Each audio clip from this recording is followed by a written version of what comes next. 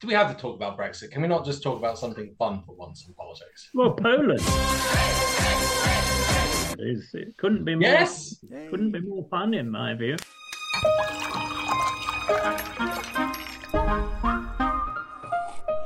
Good morning, everyone, and welcome to another Sunday Roast. We have two wonderful guests with us once again. Let's start off with John. John, can you tell us a little bit about yourself? Well, I'm a former member of the European Parliament in the Conservative Party a long time ago, and very much involved with the creation of the euro. I left the Conservative Party, and since then I've been doing investment business, really. I'm now retired. Fantastic. Great to have you on. Brendan, welcome back. Can you tell us a bit about yourself for anyone who's new? I'm also a former Conservative member of the European Parliament, but these days I'm the director of the Federal Trust, which is a pro-EU think tank based in London. When I say pro-EU, I don't just mean vaguely pro-European. I mean interested in and supportive of the institutions of the European Union. Fantastic. And Alex, would you tell us something about yourself for anyone who's new to the show? Hi, my name is Alex. I'm a YouTuber, a historian, and now, or more recently, a journalist. And my wonderful co-host Max, can you please introduce yourself? Hello, everyone. My name is Max. I run the Robespierre channel where I talk about Brexit and politics. Alex, what's our first topic for today? We've got good news. We've got good Brexit news, finally. Well, sort of Brexit, more like Pexit, because Poland had their elections recently, which haven't really been talked about too much in the news. But it actually turns into a really pro-anti-Brexit position, a pro-EU anti-Brexit position, albeit that Donald Tusk, the former president of the European Council, didn't get a majority. Neither did the quite far-right Polish party that is currently in power. And it looks like Donald Tusk has possibly got the ability to form a coalition government. Brendan, what are your thoughts on this? What do you know? You seem pretty keen to talk about this topic. Well, I think it's very good news indeed. It's good news for Europe. It's good news for Poland. It's good news for even the discussion of Brexit and European Union in this country. Because one of the narratives that was beginning to gain some traction in this country was that the European Union is condemned to be a bastion of right-wing populists. Even bizarre claims being made that the United Kingdom was the home of liberalism in Europe. But there were even some people who were traditionally associated with Rejoin and Remain who were falling for this narrative. I'm absolutely delighted to see that it's being contradicted so spectacularly. And you couldn't really have a better beneficiary of that development than Tusk, whose contribution to the EU will be a very positive one. And perhaps we could say something about that later on. But that's all I'd like to say in summary at the beginning. John, what's your take on what's happened in Poland? Well, I think it is very significant because Poland has been a source of difficulty for the European Union for a while over the ruling Law and Justice Party seeking to diminish the independence of the Polish judiciary. And this has led to a standoff. And I think the ending of that standoff is going to be very constructive. And it'll also help, I think, shore up European solidarity with regard to Ukraine and clarity of EU policy towards Ukraine, which the previous Polish government was creating a range of difficulties about, despite having also been supportive initially, both in the field of grain exports from Ukraine, affecting the position of Polish farmers, and more generally. So I think in a number of very specific ways, this is a tremendous relief for those who favour closer European integration. And that, I think, sends an important message, as Brendan was indicating, to those who imagine that the only basis under which Britain could consider getting back to a closer relationship with the European Union was in some outer tier. The Polish view, the new Polish government's view, I think, of European integration will be that ultimately everybody will be moving towards ever closer union. There is a question of pace, but there is not a view of a different objective between an inner core and an outer core. And I think that this is a very important argument, because the beginning of realism for British pro-Europeans is to understand that it is only meaningful to talk about rejoining the EU if we become committed to ever closer union, to the project of a fully united Europe. And this election result, I think, has crystallized that point once again, and that's very valuable. Those people who believed that Brexit and its reversal, or something to do with Brexit, would be important in the Polish election. There was a lot of nonsense in the British press about how Brexit needed to be defended in Poland, that somehow we had our candidate in the PIS and Tusk was an enemy of Britain. That's such nonsense from beginning to end that I'm glad it didn't come about in a way that might have encouraged that sort of nonsensical analysis in this country. I don't know if either of you had seen the Express article about this, where it was obviously bad news for Europe. But what is your take on what's going to happen to Hungary? Because now they're a bit more isolated than they were before. They are indeed. And I think that Orban going off to Beijing for this love-in is a particularly provocative thing. I don't believe that Hungary, however, can constitute a major barrier. Orban's position does depend very much on his grip on the Hungarian banking system in particular. And what we are beginning to see is a very fundamental reform of the deposit guarantee scheme as part of the banking union proposals. This has been going on for a very long time. But this, when fully completed, will, I think, weaken a very key element in Orban's power base. And so I think Hungary is a problem. Orban has been a problem for a while. But I think his potential for doing further damage to the European project is diminishing slowly. I'd say in this instance quite rapidly, or it's a major setback for him, because to be the isolated, singular opponent of European values, of European progress, instead of having a major country, a major assertive country like Poland on your side, really changes the power complex, the power balance within the European Union enormously. One of the main problems, it seems to me, over the past 6 or 7 years has been precisely that Poland has gone absent from the construction of Europe. And as long as we had people like Tusk in charge, there was a clear majority in favor of an institutionally and politically progressive Europe. Orban and the Poles together were able for a certain period of time to act as a brake, a very substantial brake on that. And I just don't think that Orban can do that on his own to anything like the extent that he was able to do it when he was working with the Poles. Or take much comfort, indeed, from the European perspective, such a disappointing result in Slovakia, because one of the problems of Orban's view of Europe is that it is very linked to ideas of Hungarian revanchism in some respect. The Hungarian culture of Orban's political party does not accept fundamentally the borders that have been imposed upon Hungary. It keeps on talking about its interests in territories that were previously part of Hungary, which includes Slovakia.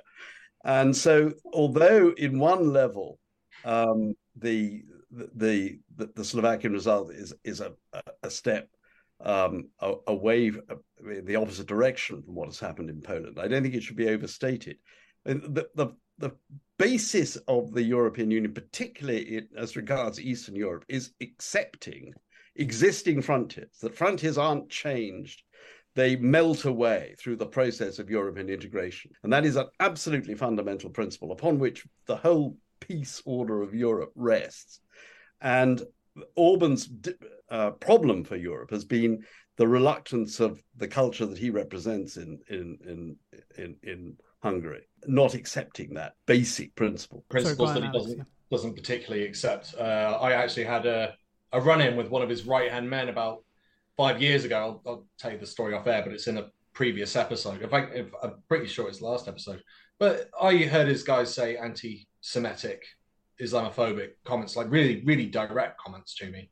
And you're sort of going, you're so high up and next to him, you must be. And the person who said it so directly and nonchalantly. I'm like, that's a clear indicator of the type of thinking that they have. I wasn't aware of the border changes that he was looking for. I mean, it almost sounds like he wants to go back to 1913, the old empire, and merging it all together, or some sort of twisted version of a Yugoslavia, but Hungary in charge. I mean, if that's what he's intending to do, yeah, I'm quite glad. I think my thought is that it's more a question of stoking resentment rather than an attempt to bring any fundamental or physical changes about. And that stoking of resentment, of course, is very much at the heart of populism, and particularly right-wing populism, that there are some people out there who have deprived us or are depriving us of what we're entitled to. It's almost better for that sort of populist for the resentment to continue rather than for it to be resolved by, say, changing borders. For that resentment to be encouraged. And it's in Slovakia, it's in Transylvania, it's in with the borders also with Austria to a degree. Hungary is still, far too much of the Hungarian political culture is still under this Trianon, the Treaty of Trianon, which dismembered Hungary at the end of the First World War. That still looms very large in right-wing Hungarian thinking, and that is directly opposed to the fundamental principles of the European Union. That's the problem, the difficulty. Do you think his elections were rigged because he got such an overwhelming majority in the last elections? Was there any indication that there was some sort of rigging going on? Because, by the way, it does remind me of Mussolini, because Mussolini had Fiume, the town on the east, which is, I believe, now in Croatia. Mussolini for years banged on about getting that city back, along with his right-hand man, Gabriel D'Annunzio. Yeah. Very so I'm like, this is a bit of history repeating. The unfortunate thing is empires just don't work in an EU, which is, I mean, in my opinion, empires are one of the primary causes of World War I and II. It never gets resolved, and all the dictators and leaders were arguing about having an empire of some sort. The source of Orban's power in Hungary, as I understand it, is that his capacity to have dominant influence in the economy and in the media.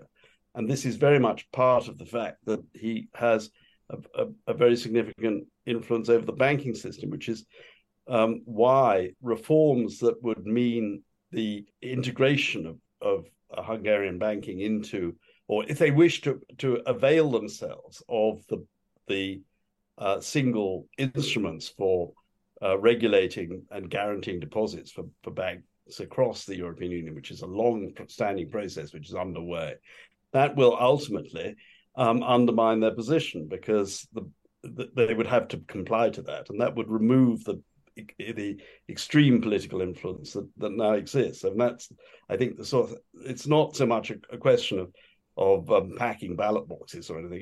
It's a pervasive, a very high form of political influence over key areas of the economy that gives him his power. Poland, it was clearly more political. The mass media, the referendum that was held at the same time as the general election, all these were attempts to rig the election in favour of the governing party, but happily they failed. Let's hope that that's a precursor or an augury for what's going to happen in Hungary at some point. It shows it can be done, because the dice in many ways were stacked against Tusk and his party, and yet he and his voters, particularly young voters, managed to overcome these difficulties. Can I ask both of you about immigration? So it was a lightning rod for Brexit. Do you see it becoming an issue, or continuing to be an issue in the rest of the European, in the European Union, not the rest of the European Union, but in the European Union? Because we've seen it while in Italy before Meloni took over, there was a concern that she would want to take Italy out of the European Union. Now, I didn't believe that was really the case, but the media was concerned about that. But instead, she wants a stronger position in Europe. But the issue of immigration, there's a real concern that it could fracture the European Union. Do you think that's also a possibility? Maybe it depends what you mean by immigration, of course. In Brexit, when some people, and quite a lot of people who voted Leave, talked about immigration, what they were referring to was the free movement of EU citizens. That's not what, on the whole, or at all, is at issue in Germany or France or Spain or Italy. It's a question of people coming from outside the European Union. And it is, as you rightly say, an issue of great sensitivity. It was something that the Polish referendum, which was supposed to slant the general election in the PIS sense, was talking about allocations, forcible allocations, supposedly by the European Commission, of migrants from outside the European Union. I do think, actually, that the European Union has to come to an integrated European approach to these things, because there are negotiations going on with third countries which are intended to encourage or discourage migration from those countries to the European Union. Now, if civil disorder or civil war or persecution means that there is going to be a substantial displacement of population from the Middle East in particular, then I think it's an appropriate and right thing for the European Union to try and resolve that question as a whole, to have proper external frontiers, and Frontex, as we all know, is a developing body of the European Union. But if you're going to have strong borders to the outside, I think you've also got to have some coherent policy within the European Union where everybody takes a share of the responsibility. It's not just Italy or Germany or Spain. I got the impression, though, a couple of weeks back that some deal had been agreed with Italy to move that forward and to share the responsibility. It's taken this long for the governments out of Europe to be able to react to this. And of course, it almost took the fact that Meloni came into power. Again, the Mussolini connection continues, who's had to step in. It seems that she stepping into that power base has galvanized the EU to go, right, we do need to do something about this. Would that be a fair assessment of that? That may be right, but I think it's important that the European Union shouldn't, in any circumstances, abandon its humanitarian values, because John has rightly talked about the mechanism whereby the European Union guarantees pretty well peace in Europe, but that's also based on a perception of the value of human beings, human life, and their happiness and prosperity, which is a humane and humanitarian one, which is very firmly rooted in European culture. And while it's absolutely right that you should have Frontex arrangements which reflect the right of a political organization to protect its borders, nevertheless, that's got to be operated in a generous and humane way. And when I talk about the burden being shouldered equally or equitably between European countries, I don't mean that they should have a race to the bottom. I think there should be a generosity, particularly as far as refugees are concerned. Just, of course, it's not relevant to the EU, but in the United Kingdom, most of the people who come in small boats are found to be refugees when their cases are eventually examined. So the idea that everybody who's trying to come to Italy or Poland or wherever it is an economic migrant is just unsustainable. And one of the problems is that this issue is confused with the structural need for labor in the European economy because of the European demographic, declining birth rates. And it's further confused with the issues of cultural integration and assimilation of non-European populations who come into Europe, who've been, in many cases, there for a very long time. Communities from former imperial possessions of various European countries. And it's important to distinguish these different elements. The difference between Eastern and Western Europe, is that Western Europe has France, Belgium, Holland, Spain, all countries with imperial histories. And whereas Eastern Europe were the victims of imperialism, essentially, and didn't have any colonies. And so that's a very significant distinction, which has made this question more sensitive politically, a sort of gulf of understanding, if you like, or sensitivity. But the economic issue is absolutely critical, that the European economy requires labor at the moment. And the question is where it comes from and what criteria you use, and those criteria need to be at a European level, probably, in order to be efficient. But the biggest confusion, I think, particularly relevant for the British debate, is the notion that freedom of movement was an immigration policy. Freedom of movement inside the EU is not an immigration policy. It is a movement policy within the EU. And if you take the example of the UK, average period of time in which EU citizens came to Britain and stayed was actually less than 5 years, 4.5 years. Because what happened was people came from Poland or wherever, and then they worked for a while, and then they went home. And then more people from Poland came. It was a cyclical thing. But the point is that it was not people coming for permanent settlement. The problem which is emerging in the UK now is that long-term settlement, the immigration that has come post-Brexit, largely because the Europeans have gone home, are now coming from countries who seek permanent settlement, coming from the Indian subcontinent, for example. And that creates a whole different set of issues about sustainability, because ultimately people who come on a one-off basis to settle, over time they will become a burden on resources for health and everything else when they come to retirement, so that it doesn't have the same positive economic effect or lasting economic effect that a system of freedom of movement has.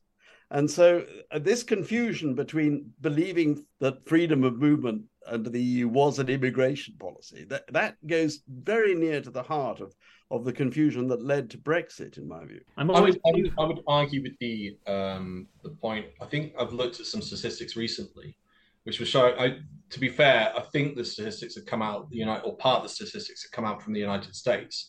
But there were some interesting things in relation to contributions. There was definitely statistics for the UK.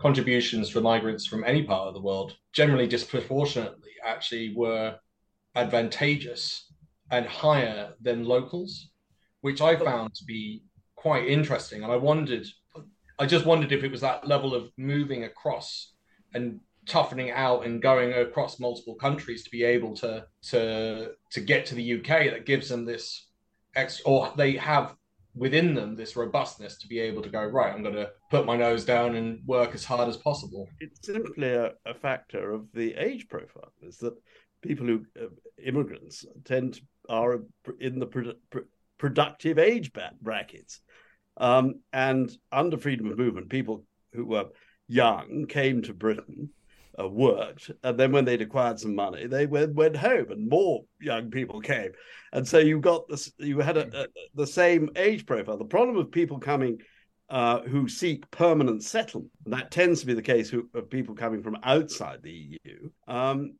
is that ultimately they will grow old and they will become a burden. Well, I think that's a rather harsh way of putting it. They're not a bird. Yeah, I was trying to say. They have requirements. No, it's purely economic view of the world. No, we're not putting up. No, they have a profile that is more like that of British citizens, people who are born in this country, pay taxes, and then as they grow older, claim benefits. But the European problem is a demographic problem. But the European age profile is getting older. And if you solve that by people seeking permanent settlement, then ultimately you're not solving it. You're merely postponing it. Whereas if you're increasing the European birth rate, and if you're having people coming from younger populations, I mean, the Ukrainian demographic profile, despite the fact they're in a war and suffering appalling casualties, is much younger actually than the European average. And so the people who are coming, the more the EU has expanded, actually, the better its age profile has become. since compared, because Western Europe has a less advantageous age profile than Eastern Europe, fundamentally. Can I just say something? I just want to say something. I wish Brendan and John had been on the Remain campaign, because you're great at speaking and explaining these things, because when we look back at what the situation was before Brexit, many people voted, as you said, they believed freedom of movement was an immigration issue, when in reality it's not. But also, as you said there I was just thinking about Italy. Italy has probably the oldest population in Europe, and it desperately needs immigrants. But what you have is a right-wing government, far-right government, who's pushing the immigration issue all the time. We need to, convince more Italians to have children. But if you actually ask Italians, and you can apply this probably to Britain as well, especially London, it's bloody expensive having, having a family, buying a house, having children, putting them through school. It's really expensive. People can't even afford, to pay their bills, to pay their rent. You need to tackle those issues. But absolutely. You need to rely on immigration, because people, as you said, will come in, they'll spend a number of years, and then they'll return, and the burden will be on the home country, not on the United Kingdom or wherever they're going in the original plan. But then we've got that bigger picture of if the European Union has already recognised it's got a lower birth rate and it needs people, and it's putting out the blue passport to get people to move here, such as the UK. That's being advertised over social media. Come to the EU, come and work here, come and live here. We've got everything, great work. And they're listing off the jobs that are available or that they're keen to get in. We're in a competition with the EU over our youth. We've got, I think it was 1.3 million Australians in the last 10 years, was it, that moved to Australia? Did anyone else hear that statistic? I think it was a police officer being interviewed. The first wave of police recruits have just arrived down under, but they're not the only ones to go there. Over 1.2 million Brits who were born in the UK have now moved to Australia, and that makes it the country's biggest migrant population. The reasons we came to Australia were just the lifestyle, living in this fantastic country, in this fantastic climate. I mean, what more could you want? There's just so much on our doorstep. I've got 3 young children and a fantastic husband, and we're really outdoorsy. We love the outdoors, anything physical, and Australia has it in abundance. And it was a no-brainer for us to come when we got this fantastic opportunity to just jump at the chance. Take your hands off our police officers and our public sector. We need them. I know of nurses and doctors leaving. Well, and this is maybe These not are qualified people on the whole, aren't they? These are qualified people. Yes, that are leaving. Yeah. Which then brings on other problems. I mean, again, it's that bring up the word burden. If our high earners and highly qualified people are going, we've had enough, and we're going to Europe, or we're going to Australia, or we're going to New Zealand, or the States, and they're all saying we've got a lower birth rate than what we need, come over. I see it as a long-term problem. But there is an area of the world that we need to segue into that does have a very youthful population, and that's the Gaza Strip. 40% of the population there is below the age of 16, apparently, or at least according to, I think, both the UN and Amnesty. So we were going to segue this into the Gaza Strip and Israel and the conflict that's been going on over there, which is just a complete mess from top to finish. But Biden's visit, does that bring us any level of hope of some sort of resolution? Or is it just some sort of scheme to get him elected into power? Is that the pessimist in me? Go on, Brendan. I don't think it's that unreasonable that Democratic politicians should be aware of the implications of what they're doing for their electability, or for the pleasing the electorate. I don't think that's unfair. It's when there's nothing else to their political persona other than getting re-elected that it becomes a problem. I think Biden is carrying out what his genuine emotional convictions are, that he's a pretty robust and long-term supporter of Israel. He's been appalled by what happened at the beginning of this substantial incursion by Hamas. But it seems that he's beginning to have doubts, privately rather than publicly, about the proportionality of what the Israelis are going to do in response. And I think that's a rather defensible and decent reaction from a human point of view. Whether it's going to make any difference given that he wants to continue with the public support of Israel and with the supplying of arms to Israel, I rather doubt. I think the conclusion you might draw from this this visit is that American influence in the area is quite limited.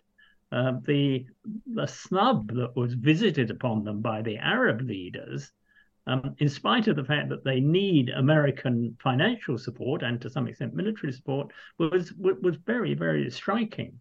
I think they can offer up their goodwill and their good offices, but I suspect that for some time the contestants are going to fight it out among themselves, and the Americans will only have a peripheral role. What do you think, John? Well, I was struck by the contrast between Olaf Scholz's visit to Israel and, of course, von der Leyen also, and that of Biden and Sunak, because the difference in atmosphere, the lack of coverage, relatively speaking, was obviously very striking too. But the fact that what Scholz was expressing was the deep shadow of the Holocaust that hangs over Europe, and the sense that European civilization as a whole has this stain upon it.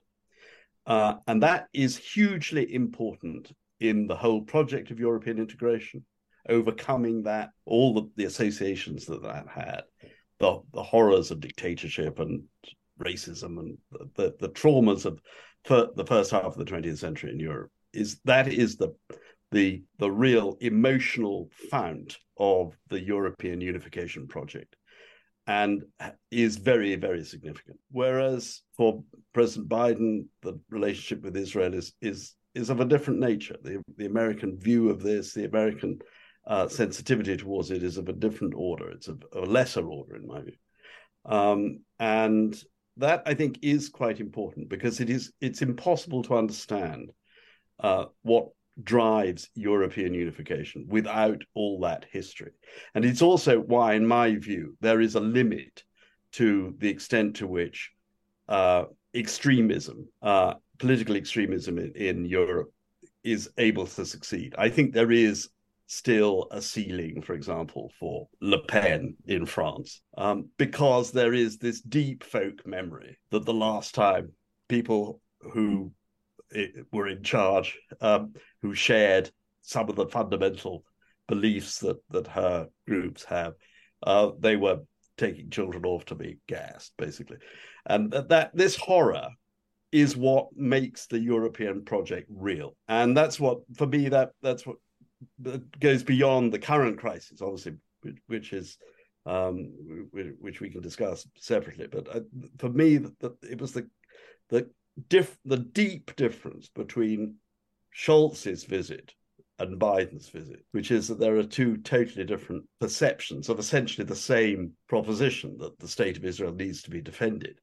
But for Europeans, the existence of the state of Israel has a deeper significance, it seems to me, than it does for geopolitics.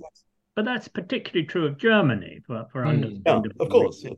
I don't dispute what you say, but in the French perception of the European Union, it's at least as much the idea that that Europe as a civilization shouldn't destroy itself as it came very near to doing in the First and Second World Wars, and of course the Holocaust is a prime example of that. But I think it goes a little broader than just the Holocaust. And I mean, I think it's possible to understate the horror with which Americans, perhaps particularly on the East Coast, where they're nearer Europe, regard the Holocaust as being a defining event of Western barbarity. I guess it was interesting as well to see what happened within the UN, with the aid being vetoed by the US, and then the UK and Russia abstaining on the aid being sent through. Was it through Egypt to? Yes, through Egypt. Yeah, through Egypt. And there was a veto on the level of aid that was going to be given into Gaza. It was just interesting to see that. You would have thought, difficult on international politics, you would have hoped that aid would have been allowed through and not vetoed. But there are other issues at play here that I think a lot of European groups aren't particularly aware of. I think it's 31 states in the US. The governments of those states were handing out contracts, but with the stipulation that you weren't allowed to have an embargo on Israel, which is quite shocking to have 31 states having that sort of perspective and then influencing the public like that. I mean, the flip side of that would have been something along the lines of imagine if 31 states in the United States had said you aren't allowed to say anything negative about China, or you aren't allowed to say anything negative about India, or you're not allowed to say anything about the EU that's negative, or advocate an embargo on any of those states. You would go from a perspective of an American, that's quite serious in terms of influence that's been taking place. This got shut down, by the way. It got shut down about, I think, 4 years ago. Georgia eventually lost the court case to a journalist called Abby Martin, who took it all the way to the Supreme Court. And they ruled that this was a freedom of speech infringement. And it was interesting to see that level of influence taking place within states. But then the bigger picture to that for me is the fact that you had that veto still come in the UN, and yet it was for aid. Talking about Georgia court cases, Sidney Powell, one of Trump's lawyers, has decided to plead guilty just the day before her trial started, which was tomorrow, which, in my view, makes it less likely that Trump will be able to be elected, because I think she's got a lot of beans to spill. Do we think that in this context, that's an important development? Have Hamas, in particular, overestimated the fragility of the American political system, and that led them to the incursion which they undertook? So one of the beliefs is that the reason Hamas started this was there was a growing fear of a peace deal between Israel and Saudi Arabia, and not a peace deal, but a normalization of relations. So this is a real concern for Hamas, and of course Hamas is backed by Iran, and Iran and Saudi Arabia are at loggerheads over the region. So I think there are a number of reasons perhaps they did start this, but I don't know whether they were like how much support they thought the US would provide to Israel. But as it's always been an ally, yes, they will supply whatever support Israel require. But I think the fact that Biden has sent 2 aircraft carriers, I believe, to the region was to send a message to Iran and its allies in the region not to get involved. But I wanted to ask another question related to this. What is the end game? Because Israel are planning, at the time of recording this, we don't know, but it could have already happened by the time this video is shown to people. But Israel is planning a ground invasion of Gaza. And what is the end game there? Is it to put someone in charge to run the place? Is there a risk that Hamas or something like Hamas could emerge from that? Or is there a possibility that Egypt could be put in charge or could work with Israel to run Gaza after Hamas has been removed? That's a huge question, and there's so many little difficulties everywhere. I mean, there are a number of reports coming out suggesting that it is likely that, and again, you have to take everything that is coming out with a pinch of salt. There are reports coming out suggesting that it's going to be a complete takeover of the area. And you've got certain commentators encouraging that. Go in and take it over. Just take it. It's interesting as well because you're bringing up the issues with Saudi Arabia and Iran. There was also an issue with Netanyahu, who in the UN, only 2 weeks before this all kicked off, held up a map of Israel. He was talking about him wanting to have an economic corridor from Asia to Europe.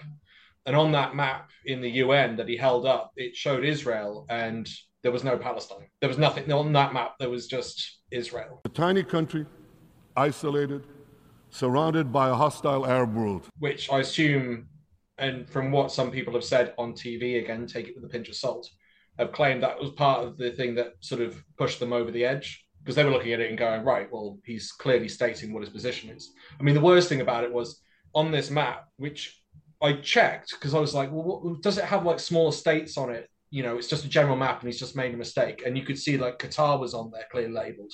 So you're going, right, he's deliberately removed them off that map. And either that makes him extremely stupid or extremely dangerous. I don't know which. But I don't know why you'd go up onto the UN and hold up a map like that. The worst bit was after he held up that map and explained this economic corridor he wanted to do, he also clearly pointed out that it was really important to tell the truth at all times. I believe that a real path towards a genuine peace with our Palestinian neighbors can finally be achieved. But there's a caveat. It has to be said here, forcefully. Peace can only be achieved if it is based on truth. It cannot be based on lies. What are you doing? Well, you have a strong suspicion that somebody's a liar when they lecture you on how important it is to tell the truth all the time. At least that's my reaction. But we've been talking about the divisions within the United States. Mustn't forget that there are very substantial divisions within Israel as well.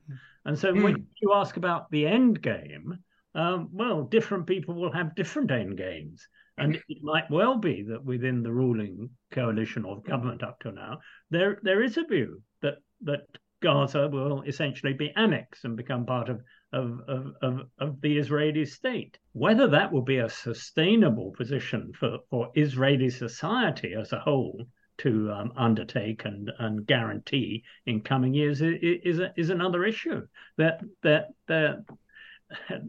It seems to me, talking to Jewish and Israeli friends, that there are many of them who are profoundly conflicted emotionally at the moment, because many Israelis think that the way their government in recent years has approached the question of Gaza has been provocative. That you hear again and again. You didn't need to have all these intelligence assets to tell you that there was going to be an explosion coming from Gaza, given the way the Israeli government has behaved towards them. And so that is the background against which people now are in complete shock and horror at the terrifying things that were done a couple of weeks ago. But I suspect that when it settles down, there'll be a rather more sober view in a lot of quarters in Israel about the need for long-term reconciliation, rather than simply taking over another parcel of land, which will produce 1 million more refugees and 1 million more grievances. Can I ask, do you believe that the refugees who headed south will be allowed back in? Personally, no. No. It's generally not the case. Does that depend on whether or not Gaza is still Gaza, or has Gaza's then been annexed? Do you mean, Max? Well, I think in any circumstance, and when you say allowed back in, it may be that there isn't a formal interdiction on their doing it, but I can't see that it will be practically possible for most of them to go back anyway, because there's so little left. I heard that part of the reason why there was a problem with the convoy was a conflict between, or at least this again, what I read, there was a conflict between the Egyptian and Israeli government. It's sort of an exchange to allow that in, but then to also for Egypt to take refugees. And what surprised me the most out of this, and I didn't know, is that in the mountainous areas of Sinai, the Sinai region, is there were groups that were fighting against Egypt, and that they were they're in some sort of war, which was part of the reason why they weren't too keen on having any refugees. But Israel was like, well, if you want to bring those trucks in, you've got to take some of this. And you're sort of starting to see that there are so many little nuanced issues between different countries within the region. It's difficult to see how any resolution can be resolved. And I agree. I don't know. There aren't many situations in history where you bomb someone so devastatingly that they capitulate. Generally, I've only known of one country that's ever done that in the history of warfare, and that was Holland in World War II. Everyone else, when you bomb them, they just get more and more angry and more resolute. Maybe, I guess Japan, but I don't think Israel. I was going to say Japan, but that was only because of 2 nuclear weapons, which I don't see Israel using. But prior to that, the incendiary bombs that the Americans used still didn't stop the Japanese. They were absolutely resolute. It was only until the 2 nuclear bombs were dropped that they actually finally capitulated. So I'm sort of going, you hope for there to be some sort of resolution, But it seems that if everyone's just going to be continually going tit for tat and back and forth, and this has been going on for decades and no resolution's been had, it's pretty difficult to see how that's going to come to a solution. But saying that, and we can argue over the comparability of it. Northern Ireland, I'm sure there are points in history where people thought that Northern Ireland would never be resolved. And yet, until Brexit, it looked quite stable. Do you think that Europe has got a role to play in acting perhaps as an example to the Middle East? It would be a nice thing to think. What do you think? The European Union continues to send aid to, and has always been sending aid to the region. So I think it can be a good example about you had arch enemies coming together and making peace, but. Many people are talking about, of course, the two-state solution, but I don't see that actually working. I hate to be so pessimistic, but unless it's, you're always going to have conflicts over borders. So wherever the border will be set in a two-state solution, there'll always be people who will disagree. I think maybe a one-state secular country in the future would be a better approach. But I'm not an expert. The problem with that is that what is it to be a Jewish state, and is that fundamentally a secular notion, and is it possible to have a Jewish state that contains a large number of non-Jews and be a democracy? I mean, these are the issues that frame the problems for the future of Israel. And Israel have that to us. Sorry, John. Israel is not a state like any other, because it has this special status of protection for a particular religious tradition that has an enormous history in Western civilization, and also the crime of anti-Semitism culminating in the Holocaust is the central crime of European culture. And that's what makes this thing, Israel is not like anywhere else. And that's why I think this the problem is so intractable. Whereas the conflict on the Arab side is, what does it mean to have an Arab identity? And the pan-Arab nationalism has faded as a force and has been replaced by a much older version of Islamic solidarity, which is the processes of what bind people together and what justify the existence of particular state structures are different. And I'm not sure Israel really is capable of being a secular state like any other, because that is against the logic of its fundamental creation. But equally, I'm not sure that the Arab world is better served by seeking the solidarity of Islamic peoples, and there isn't that solidarity. One of the things that may be holding back a second front in Lebanon is, of course, that Hezbollah is a Shiite organization, whereas Hamas is a Sunni organization.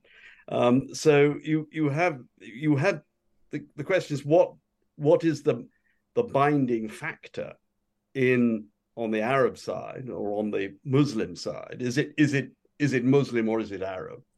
And on the Israeli side, is it trying to be a secular state like any other, or is it actually anchored to its religious logic, its cultural and religious logic? Well, they may be different. The cultural and religious logic are not necessarily identical, because, as you know, within Israel, there's a lot of controversy about how far religion should be anchored in the identity of the state. And one of the ironies is that the most religious communities, Jewish communities in Israel, don't actually recognize the Israeli state. I know. They're not prepared to serve it militarily and things. So it's a very strange situation. But that's the extreme of the horseshoe, as it were. Yeah. But there are serious questions about how far Israel is living up to its original values if it becomes a theocratic state. That is an argument that goes on from the other side as well. Doesn't seem like there's a particular solution until at least the fighting stops. And yes, after what we've seen, I don't see that ending for. Well, you never know.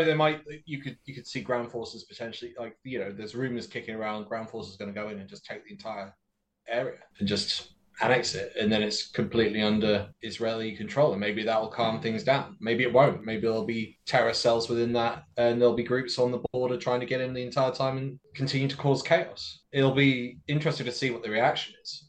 I guess it comes back onto the point of what we were saying is Biden. What is the purpose of Biden's visit? Is he going to actually calm things down over there, or is he just there to show moral support?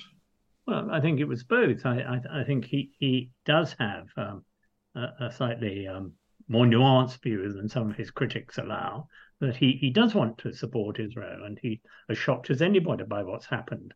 But I think he does. He is aware, as somebody who has the germ, more than the germ, I would say, of statesmanship in him, that there is a danger of overreaction by the Israeli state, understandably so, and he wants to act as some sort of brake on it. So, as it's Halloween, I'm going to throw an absolutely awful situation at all of you. Donald Trump gets back in. Does that solve the situation? Does that make any difference to the situation? Biden loses. Donald Trump comes in. It's Halloween, I don't know, 21, the movie. Does that make any difference in this situation? Well, can I just add, wasn't Donald Trump's son-in-law supposed to resolve the half-century problem between the Israelis and the Palestinians? He was hired to do that job, wasn't he? So would the Abraham Accords be grounds to say that they had the beginning of a process to calm things down? Because that was quite, and I hate to say it, that was quite an interesting step, maybe to neutrality, maybe a step forward, because you had different states from the Middle East and considered to be Muslim majority supporting the Abraham Accords for some sort of setting up of embassies, economic ties. I mean, doesn't that say that Donald Trump could do something here if he came in? Am I living in some sort of weird Halloween fantasy world? Where I think it is fair to say that in foreign policy, the record of Donald Trump wasn't nearly as appalling as it was in domestic, not even necessarily policy, but domestic political culture. He degraded and reduced the political culture of the United Kingdom, of the United States in almost a unique way. But as far as foreign policy was concerned, you couldn't look at it and say it was an unmitigated disaster. I think if he were to be re-elected now, it would be a less benevolent outcome. I think NATO would be in real danger if he were re-elected now. But it might be that it wouldn't make as much of a difference to the Middle East as it would to NATO. What do you think, John? Well, I think that the thing we haven't discussed really is Iran in all of this, which has clearly been a very significant player in Lebanon and perhaps also in relation to Hamas. And there were hopes that there was some rise in secularism in Iran. You had a whole lot of protests not so long ago against the religious leadership there. And that has faded somewhat. But it must still be a potential, it seems to me, because of the enormous economic strains that that Iran faces, partly because of the sanctions and partly because of the extreme incompetence of the economic management of the mullahs. And at some point, it does seem to me there is a chance of Iran going through a further revolution in a more positive and secular direction. And maybe we should be focusing on what might encourage that, because that they have been the really disruptive factor in framing the Middle East crisis. And there is also the side element here of the rivalry, a very ancient rivalry between Turkey and Iran under the Ottomans and the Safavids. It's a very old story. And again, the advent of Erdogan and Erdogan's ambitions and fears over Kurdistan and the rest. These are the factors that actually, in some respects, are the most important immediate influences on the situation, on the crisis in the Holy Land. Whereas the what had previously been the dominating feature, which is oil, energy, that is probably fading over time. And so, in a sense, one has to take a long perspective in discussing the Middle East because these problems have been intractable for so long. But I think that attention should be shifting more towards what is going on in Iran and what might happen in Iran, and also the longer-term impact of the end of the role of oil in the world economy. That is likely to be where peace will come. Because what has rendered all these disputes, including all the emotion and religious and commitment vested in the state of Israel, what has rendered all this particularly toxic at a global level is the energy issue, is the geopolitics of it lying behind. And maybe those factors will in due course fade. And that is where you'll get a resolution. Do we dare blame the CIA and Winston Churchill for taking out a democratically elected Iranian government that wanted to nationalize oil, or do we bypass that and say it was too far in the past to be relevant to what's going on today? Well, no, it's obviously it's all part of the history. But no, I mean, I think if a world which is no longer dependent on hydrocarbons is one where the Middle East looms much less in our affairs. I think and in Iran that rediscovers its ancient identity as a state that is not committed to a particular form of religious fanaticism. I mean, Iran has a very ancient history. Would also be a very different proposition. Can we bring things back to? Can I say one thing about blaming people? I think that blaming people for things that happened a lot long ago is pointless. But it's not pointless to remember what the causality was. And if you are trying to construct a narrative of the United Kingdom as having been a uniquely benevolent power within world affairs over the past 100 or 200 years, then I think it's fair enough to point to things like Mossadegh and the overthrow of a fairly democratically elected regime. But blame, I think, is wasted energy, and it's when you get away from blame that there's a chance of a resolution. If you're spending your time blaming people, then that's an enormous barrier. You don't make any progress. Can I just bring it back to Britain for a moment? Because while we're recording this, the by-elections are taking place, so we don't have the results yet. But what do you see in a Keir Starmer government? Can I put that out to everyone? Maybe Alex, we'll start with you first. What do you see in comparison to the Conservatives, for example? At current levels, I can't say I trust them, because essentially they're saying we have to lie in order to win the vote. That's my interpretation. I know a lot of people are not happy with me saying that, but at the same time, it then makes me go, I don't know what they are going to do. Are they going to be conservative light? Are they going to go full hog and try and fix Brexit? Which I only see two options. You go free trade. Well, that's smashing small businesses. That's not helping the economy. I don't see how the free trade works. Interestingly, I discovered that Mussolini's lot weren't happy with free trade either, for almost the exact same reasons, which I thought was absolutely fascinating.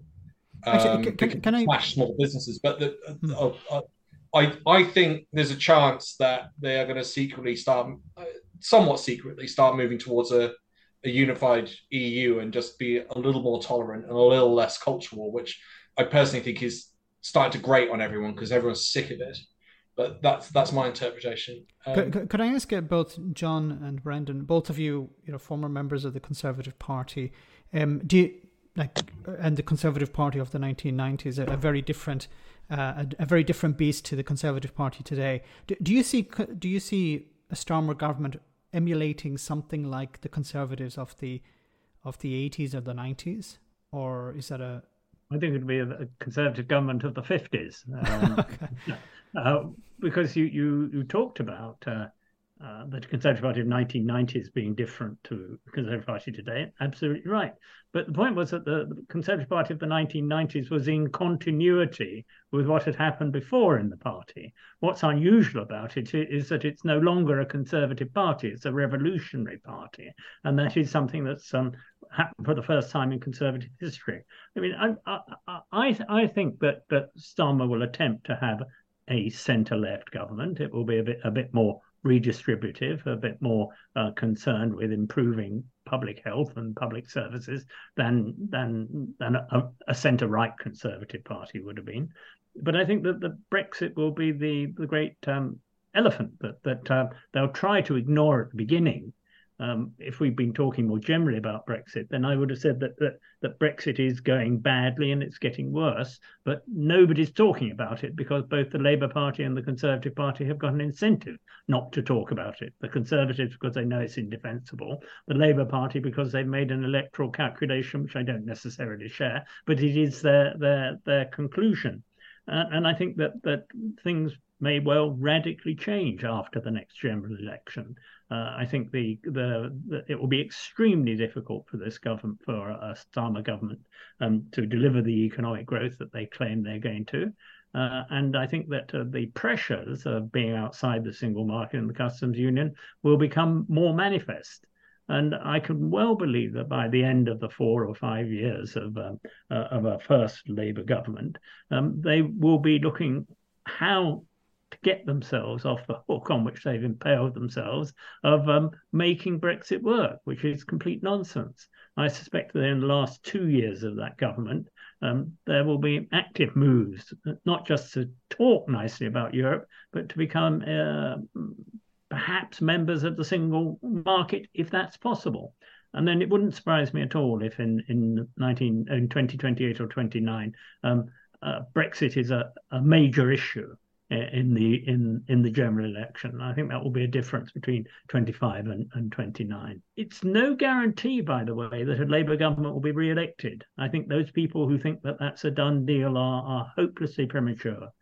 If the Labour Party, as they may, mess up politically and economically their first term in government, a revivified, radicalized Conservative Party could even beat them. It might even be under Suella Braverman having integrated herself culturally into the United Kingdom by taking on the worst characteristics of the British. That's very often a way in which people culturally integrate themselves. They mimic the worst aspects of the host culture. Halloween 29. John, what's your take on that? Well, I agree with pretty well all of that. I would only say I think that the chances of the government being battered by a number of crises, which will make it impossible to have a coherent policy, is very high. I think on the economic front, things are going to get extremely difficult. In a context in which I think the wider world economy will be in a very difficult position. I think that you're going to get a further collapse of global free trade. You're going to get more protectionism. You're going to get greater strains over debt, greater challenges regarding climate change and the rest. I mean, this is going to be an extremely hostile environment in which a number of crises, particularly, I think, the capacity to sustain any form of growth, cut off from the European economy and also cut off from a world that is protectionist. I mean, the Americans will be more protectionist too. So will the Chinese. So will the Indians. And coupled with that is the chances of constitutional crises, whether that be in relation to Northern Ireland or Scotland, coming onto the agenda in a way that will be very difficult to manage. I actually think that the prospect facing a Labour government is that it loses control, and it's not quite clear what will come out of that. It could be the catalyst for fully rejoining the European Union, of the British finally accepting that the logic of which was accepted by continental Europeans in the aftermath of the war, that you had to have a united Europe. It was the only way of facing up to the challenges of the modern world. That is finally adopted by the British in crisis circumstances. Or it could be, before that happens, that you lurch the other way, that you lurch into a dangerous, potentially fascistic, English nationalist, isolationist position, sort of Franco Spain without the sunshine. That is also possible. And it wouldn't last, but it would be extremely unpleasant. I fear I have a rather sort of pessimistic view of things. I think that it's going to be a very rough ride. And so trying to say, well, will the Labour government be like a sort of Tory government without the lunacy, the corruption, and all the rest?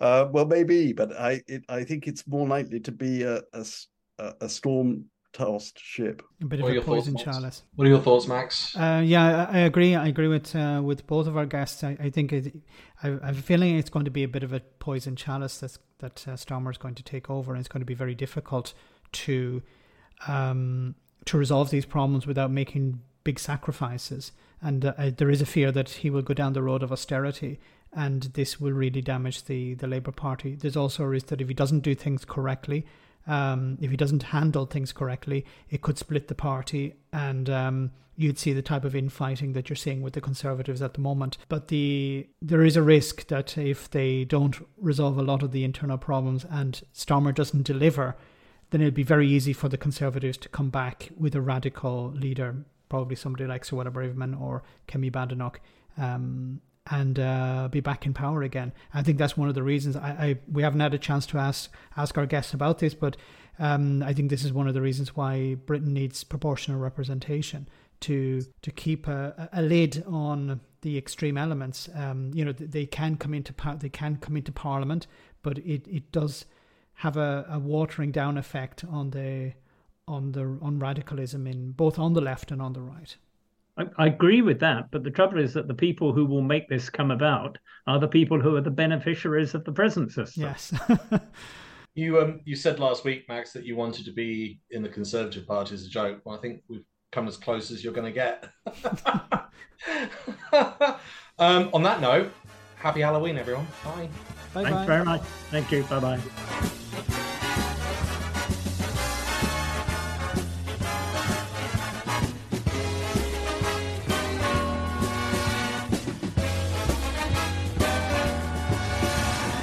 Tune in next week for another exciting story from the files of Police Squad.